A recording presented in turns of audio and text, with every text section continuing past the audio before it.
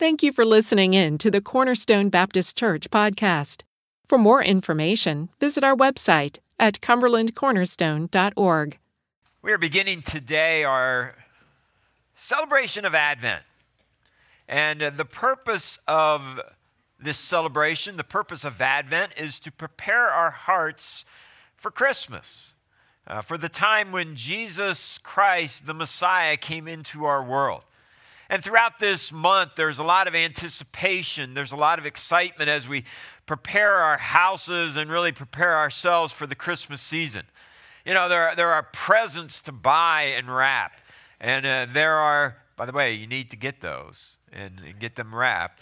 There are cookies to bake and decorate. There are trees to cut down. We did that yesterday. We cut our tree down yesterday. And then some of you unbox them. That's not a real tree. I mean, get real here.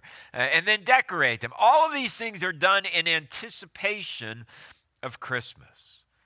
But you know, through the hustle and the bustle of preparing for Christmas, we want to set aside these 4 Sunday mornings to prepare our hearts for Christmas, to remember, you know, what the season really is all about. To remember the saying, the reason for the season.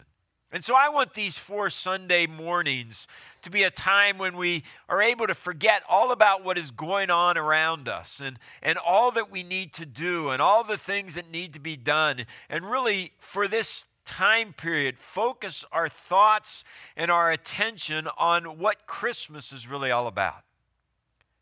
To do so through music, to do so through fellowship together, to do so through the preaching of the word, and in that time period to be able to heighten, if you will, our spiritual senses about the real celebration of Christmas.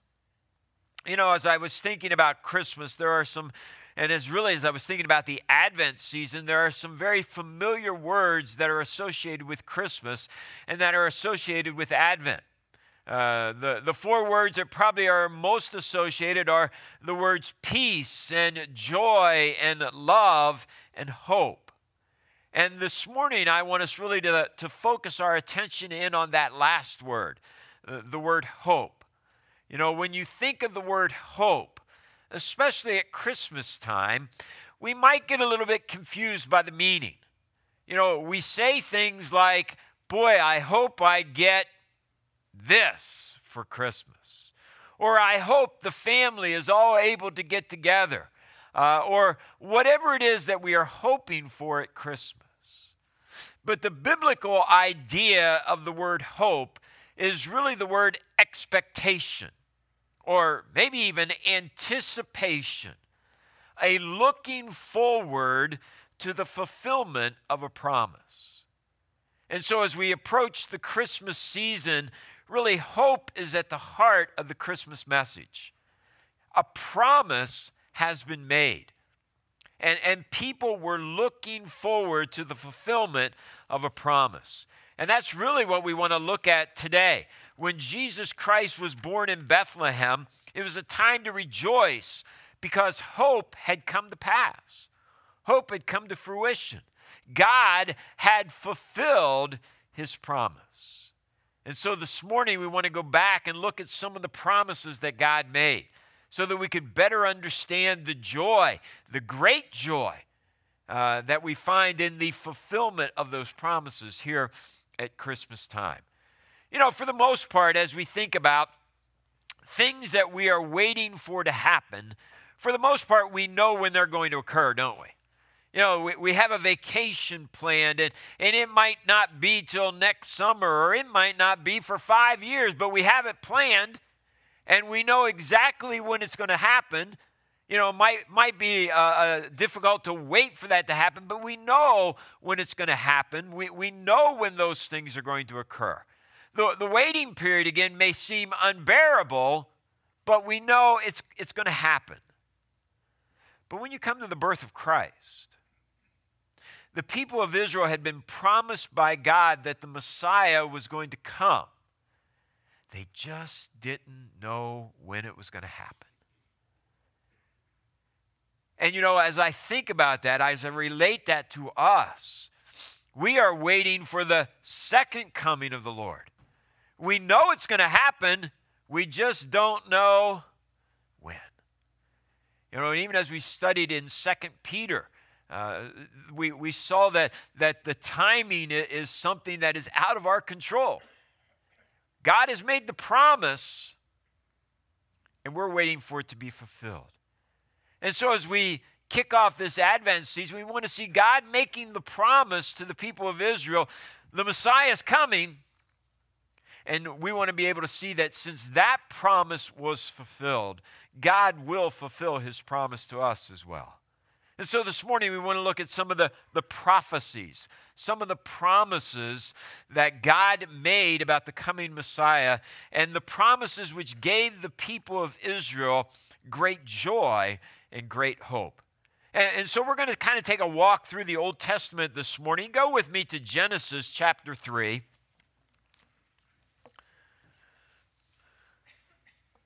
As we think about the promise of a Savior. Some of these things I've probably shared with you in the past, but the Old Testament prophets frequently spoke about the coming of the Messiah, the coming of the King of Israel. And in fact, to some degree, you need to understand that the entire Old Testament points to this event. The entire Old Testament points us to Christ. There are over 300 specific promises or prophecies made in the Old Testament to speak about the promised Messiah. And the fact of the matter is, by the way, rest assured, we're not going through all 300 today. But the fact is, nearly all of them have already been fulfilled. They've already come true. There are just a few that remain that will be fulfilled in the future. Jesus Christ was all that the prophets claimed that he was, and really so much more. And these prophecies show us a sovereign God who works out his purposes over the course of history, patiently but faithfully, right down to the smallest detail. And from these prophecies or from these promises that have been fulfilled, we know that we have a God who can be trusted. We have a God that is faithful. And this is a Messiah who fulfills every hope in our heart. The first promise is here in Genesis chapter 3 and verse 15, and it is the promise in the Garden of Eden. And the verse is really being, the statement is really being made to Satan there. It says, "And I, God, will put enmity between you, Satan, and the woman, and between your seed and her seed. He shall bruise your head, and you shall bruise his heel."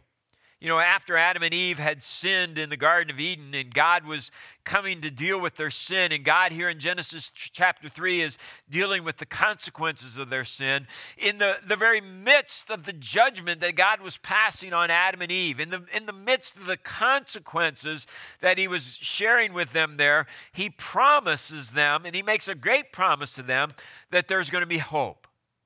There's going to be hope. Here in Genesis chapter 3, verse 15, God makes this gracious promise, assuring Adam and Eve that, and really assuring Satan, that one day he would bring one into this world who would deliver mankind from the dominion of sin, from the consequences of sin. Here God's telling Adam and Eve, here are the consequences of what you've just done. You know, the ground is not going to be very fruitful. You know, you're going to have to sweat. You're going to have to work for that. Childbirth is going to be difficult. Sin is going to be a problem throughout. And in the midst of telling them about the consequences of sin, he says, there's hope. There's hope. I am going to bring one into this world who is going to bring an end to this conflict with Satan. To bring an end to this conflict with sin. He's going to crush the head of Satan. And this one, born of a woman, would be our Savior, the Messiah, the one who would bring deliverance to all who would believe. You know, the truth is, folks, this is the first promise from God about the Savior. And we only got 3 chapters into the book. You know, and God is already promising that the Savior, the Messiah, is going to come. And this is the first promise that brings hope to the hearts of all people. Go with me further into the book of Genesis to chapter 12. In chapter 12, we see the promise to Abraham.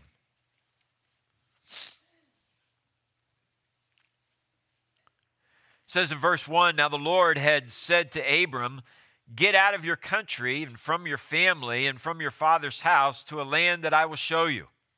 And I will make you a great nation. I will bless you and make your name great, and you shall be a blessing. I will bless those who bless you, and I will curse him who curses you.'" And notice the last phrase, "And in you all the families of the earth will be" what? Will be blessed. When God called Abram, we call him Abraham because God changed his name. When God called Abraham to set him apart to be the father of a great nation, God here tells Abraham that this is not, the ultimate purpose of this is not really for you and for your family and for your people alone, but the ultimate purpose is that in him, the one who's going to come from your family, all the people of the earth, all the nations of the earth, all the people of the world are going to be blessed. From the family of Abraham would come this one who would bring blessing to people from every race, from every nation, from every kingdom, from every tribe. And this is a reference here in Genesis chapter 12. This is a promise from God about the promised Messiah, the one who is going to come, the Savior of the world.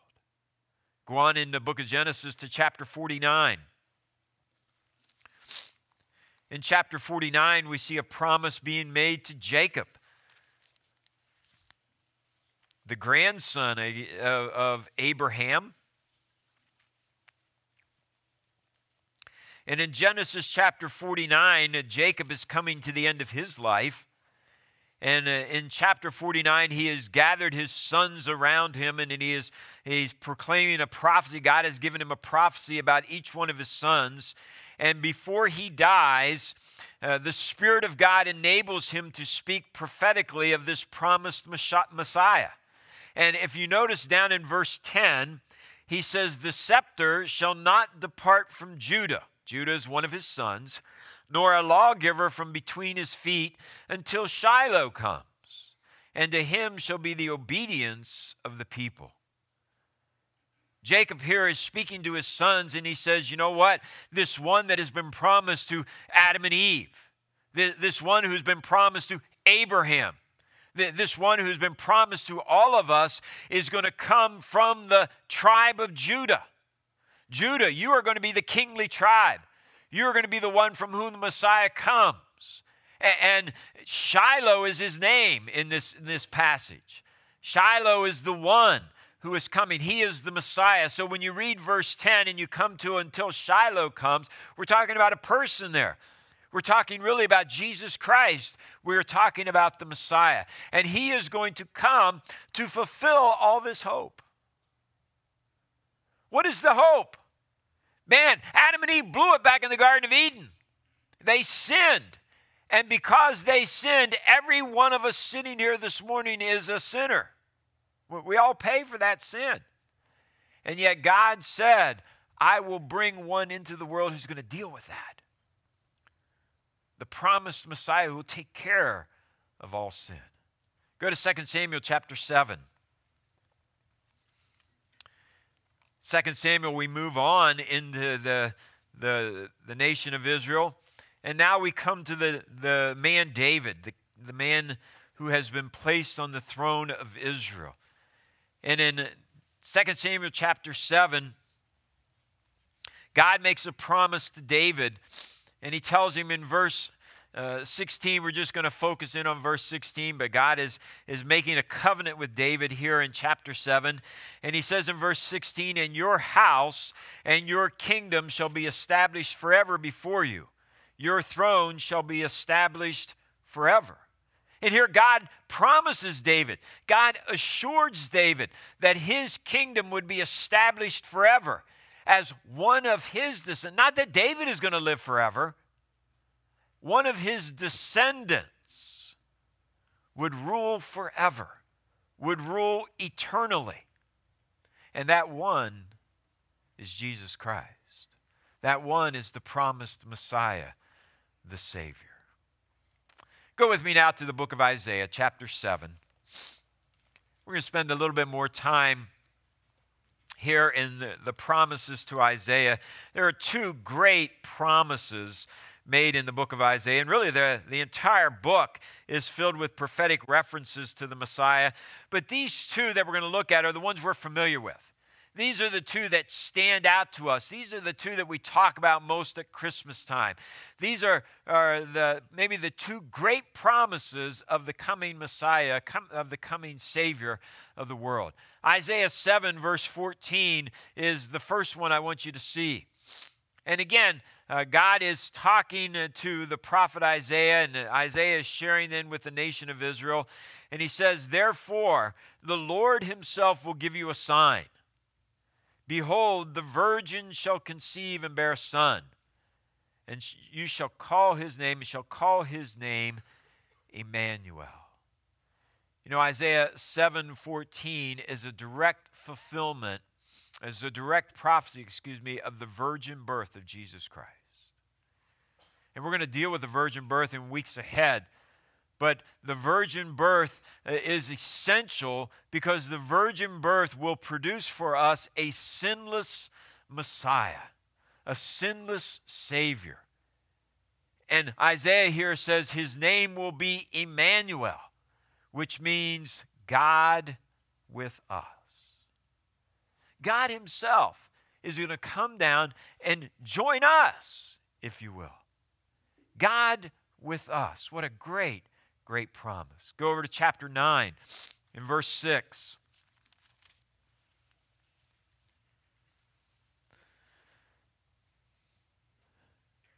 Isaiah 9, 6 and 7 is another very familiar passage. It says, "For unto us a child is born, unto us a son is given.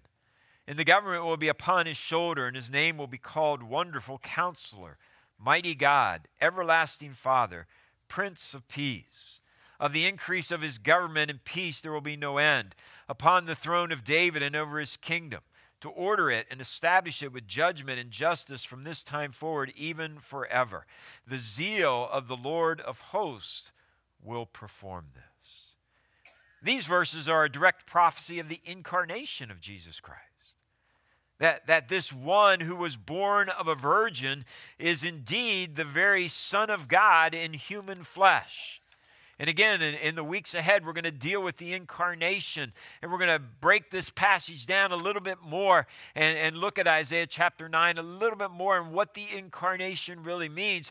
But when we think about the birth of Christ, we need to understand he was born of a virgin, and that was essential because that means he was sinless. The sin nature is passed down to us through our fathers. Jesus Christ was the Son of God. He did not have an earthly father. He was the sinless Savior. And the incarnation is important to us because Jesus Christ became God with us.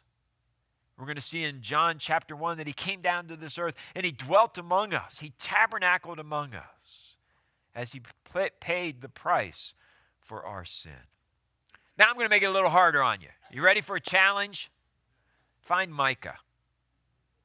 Turn to Micah chapter 5.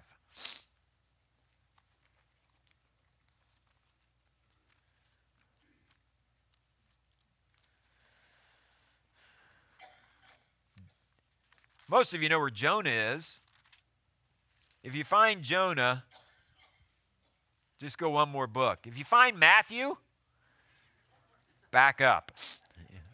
Put the brakes on. Micah chapter 5 is another very familiar prophecy that we come to at Christmas time. And here in Micah chapter 5, we read this in verse 2. But you, Bethlehem Ephrathah, though you are little among the thousands of Judah, yet out of you shall come forth to me the one to be ruler in Israel, whose goings forth are from of old, from everlasting. You know, when God spoke through Micah, he not only revealed the location of the Messiah's birth to us, which we know as Bethlehem, but he gives us some very significant information about this coming Messiah. Here we see in this this verse, he is designated to be the one to be ruler in Israel. But notice he is also everlasting. He is eternal. And there is no one who is eternal. There is no one who is everlasting, but who? God alone. Come on now. Come on now. God alone is everlasting. God alone is eternal. All other beings have been created by God. And so here we see that this Messiah who is to be born in Bethlehem is the eternal God come in human flesh. So like we saw back in Isaiah, this speaks to us about the incarnation. God became man, the God-man, God in human flesh. That's what Jesus Christ was. 100% God, correct? But 100% man. The God-man. Well, let's go to the New Testament. Go to Luke chapter 1.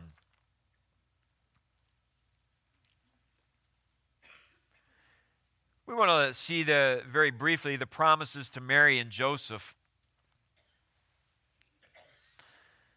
In Luke chapter 1, we see the angel coming and talking to Mary. And what we see is that in the Old Testament, God spoke to his people through the prophets to prepare them for the coming of the Messiah. But when the time approached for the birth of Christ to come, God saw the need to send angels down to this earth to reveal his truth about the coming Messiah. In the Old Testament, he used prophets. Here, right before the birth, he used angels. And last Christmas, we spoke about angels, and we used the entire month to speak about the ministry of the angels, even at Christmas time. And the baby that was going to be born to Mary is Jesus. Look at verse 31. Behold, you will conceive in your womb and bring forth a son, and shall call his name Jesus. He will be great and will be called the Son of the Highest, and the Lord God will give him the throne of his father David. And he will reign over the house of Jacob forever, and of his kingdom there will be no end. Mary said to the angel, how can this be, since I do not know a man? And the angel answered and said to her, the Holy Spirit will come upon you, and the power of the Highest will overshadow you. Therefore also that Holy One who is to be born will be called the Son of God. He's Jesus. Jesus means what? Means Savior. You know, the baby is going to be the Savior. And notice he is also going to be great. He is going to be the Son of the Highest. He is the one who is going to be the promised ruler who will sit on the throne of David forever. He is, the angel says, the Son of God. The Son of God. You know, think about that for just a moment, folks, as we think about Christmas. And I love everything about Christmas. I love everything about Christmas, but the reality is Christmas is about Jesus Christ. It's about the birth of Jesus Christ. It's about the birth of the Lord Jesus Christ, who came down to this earth to pay the penalty for our sin. He's going to be the Savior, Christ the Lord. Go back to Matthew chapter 1. Matthew chapter 1.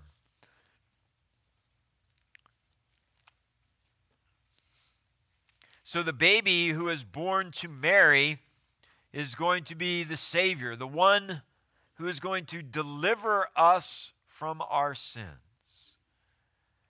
You know, here in Matthew chapter 1, we see that again in verse 21. Joseph was puzzled by all that was happening to Mary.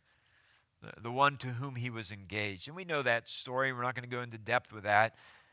But what God did was pretty special. You know, Joseph is puzzled, and so God sends an angel to explain things to him.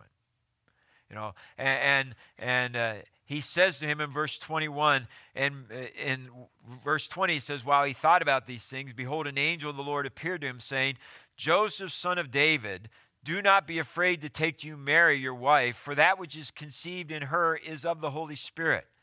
And she will bring forth a son, and you shall call his name what? Jesus. For he will save his people from their sins.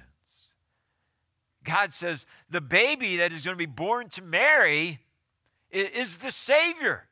He's the one we've been waiting for. He's the one who's going to deliver us from our sins. He's the Messiah. He's the one that the people of Israel have been waiting for thousands of years. You know, these are only a few of the references that we find, a few of the promises that have been made. But specifically, throughout the Old Testament, God continually reaffirmed his promise to the people of Israel. Promises that became their hope. Well, there's one more thing we want to look at. Go to Galatians chapter 4. In Galatians chapter 4, we have that great passage which speaks to us about waiting. We've seen the promises that have been made about the coming Messiah. But the fact of the matter is, folks, thousands of years went by without that promise being fulfilled. You know, when someone makes a promise to us, we can't usually wait 5 minutes until, let's get that promise fulfilled. Let's get that done. Here, the children of Israel have been waiting over, a couple thousand years. What would be some of the thoughts? You ever had somebody make a promise to you and you wonder, have they forgotten about that promise? Did God forget? Maybe he can't fulfill it. Maybe something happened and he's not able to fulfill his promise. Those are some of the same questions we saw in 2 Peter. As the false teachers were coming along to the people of Peter's day saying, you know what, the Lord isn't coming back a second time. Maybe God forgot that promise. Maybe God can't do that promise. But here in Galatians chapter 4, verse 4, Paul says to us, but when the fullness of the time had come, God sent forth his Son, born of a woman, born under the law. In other words, when the fullness of time had come, what did God do? He fulfilled his promise. What do we look at in 2 Peter? God is always on time. You believe that? We believe that, but we don't believe it. We believe that, but we wonder sometimes. God is always on. It may appear to us that he doesn't move as swiftly as we want him to, but God works, Paul says here in verse 4, in the fullness of time. God would intervene at the right time. And may I encourage you, Christ will come again at the right time. A time chosen by himself. And Jesus Christ came into this world the first time in the fullness of time.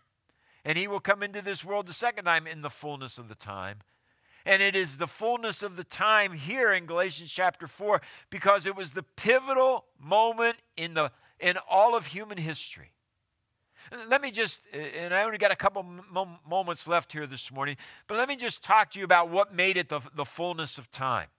During the conditions of the world when the Old Testament closed, during the 200 years, the last 200 years of Israel's history in the Old Testament, and then there were 400 what we call silent years between the Old Testament and the New Testament, many significant political and religious events occurred to bring about this fullness of time. As the Old Testament closes, as the book of Malachi closes, the nation of Israel is back in the land after the Babylonian captivity, and Persia is the dominant world power. As the Old Testament closes, Persia is on the throne. In the city of Jerusalem, the temple has been rebuilt. The worship of that temple is being led by a descendant of Aaron. One of the high priests is from the tribe of the family of Aaron. And while there wasn't a king on the throne, the people knew exactly who that king should be. He was Zerubbabel. And after the Old Testament closes, these things are in place. After the Old Testament closes, God begins to mix things up a little bit. God, in the fullness of time, began rearranging the scene of history, preparing the world for the coming of his Son. So that when the book of Matthew opens, everything seems to have changed. Everything seems to have changed during those 400 silent years, if you will, when the people didn't hear from God. And they're called the silent years because the people didn't hear from God. When the New Testament opens, Rome is now the dominant world power. There's no talk about how that happened. It just happened. We see that in Daniel and we see some of those things, but that's what's happened. And while there is a king on the throne of Israel, his name is Herod the Great, and he is not a descendant of David. In fact, he's not a very nice guy at all, is he? It was the time of peace. It was called the time of the Pax Romana. And it was a time when Rome ruled the world with an iron fist. However, Rome had developed a good system of roads where travel was safer, travel was enhanced. And you know what would happen? Later, when the apostles and the early church spread across the known world, those roads allowed for the easier spread of the gospel message. God brought Rome into being too for this reason.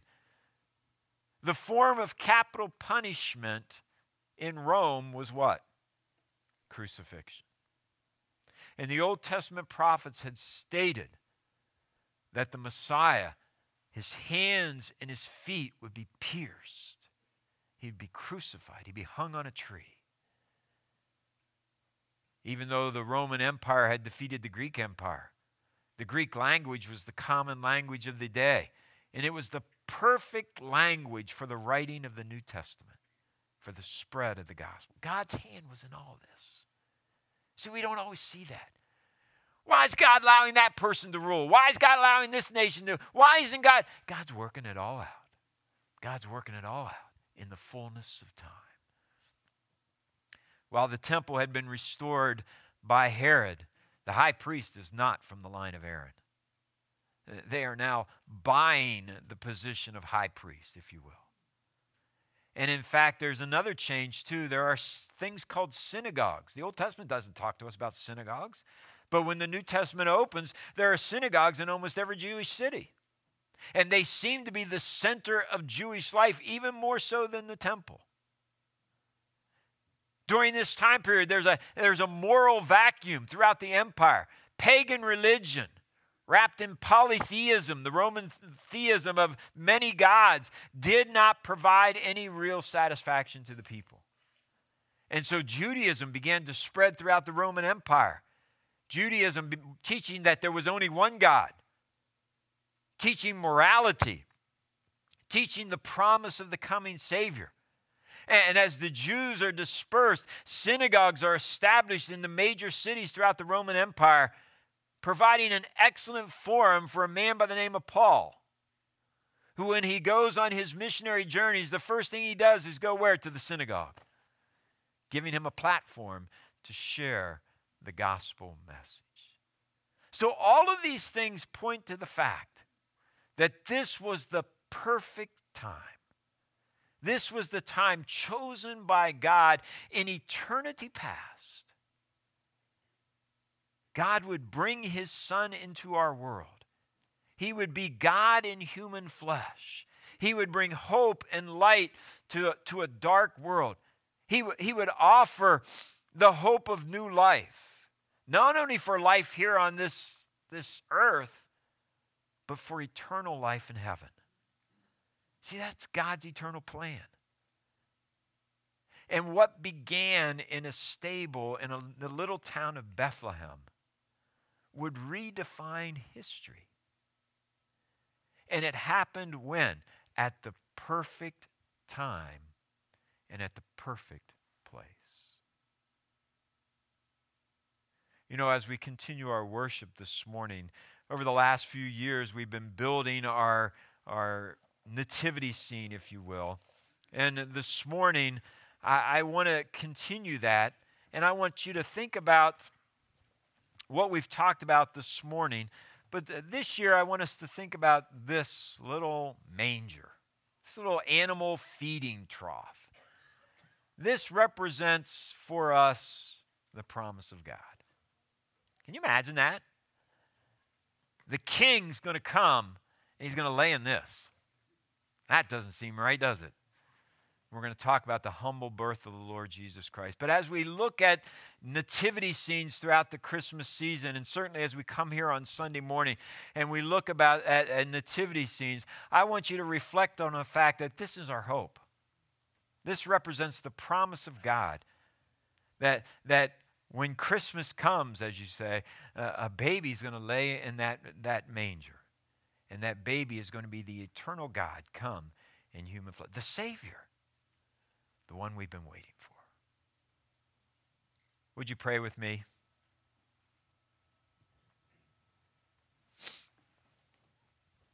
Father, thank you for the coming of the Lord Jesus Christ into this world.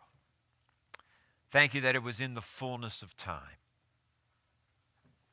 And Lord, as there are things going on in our own lives, and we sometimes wonder if you know what's going on, if you're in control of what's going on, help us to reflect on these promises you made in the Old Testament. Help us to reflect on the fact that you are in total control. Lord, things occur in the fullness of time. May we be encouraged by that. You are coming again.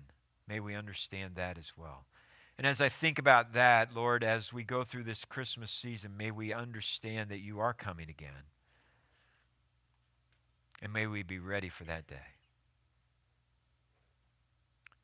Lord Jesus, you came into this world to pay the penalty of our sin, to die on the cross for us.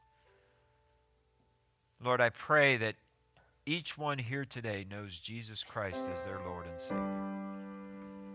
And if they don't, may today be their day of salvation. May they come talk to me or somebody else about what it means to be saved. How do I know for sure that I'm going to go to heaven? We can know. It's all because of what Christ did for us when he came to this earth. Thank you, Lord, for the hope of Christmas. In Jesus' name, amen. Thank you for listening. For more information on our church, located in Cumberland, Maryland, please go to cumberlandcornerstone.org.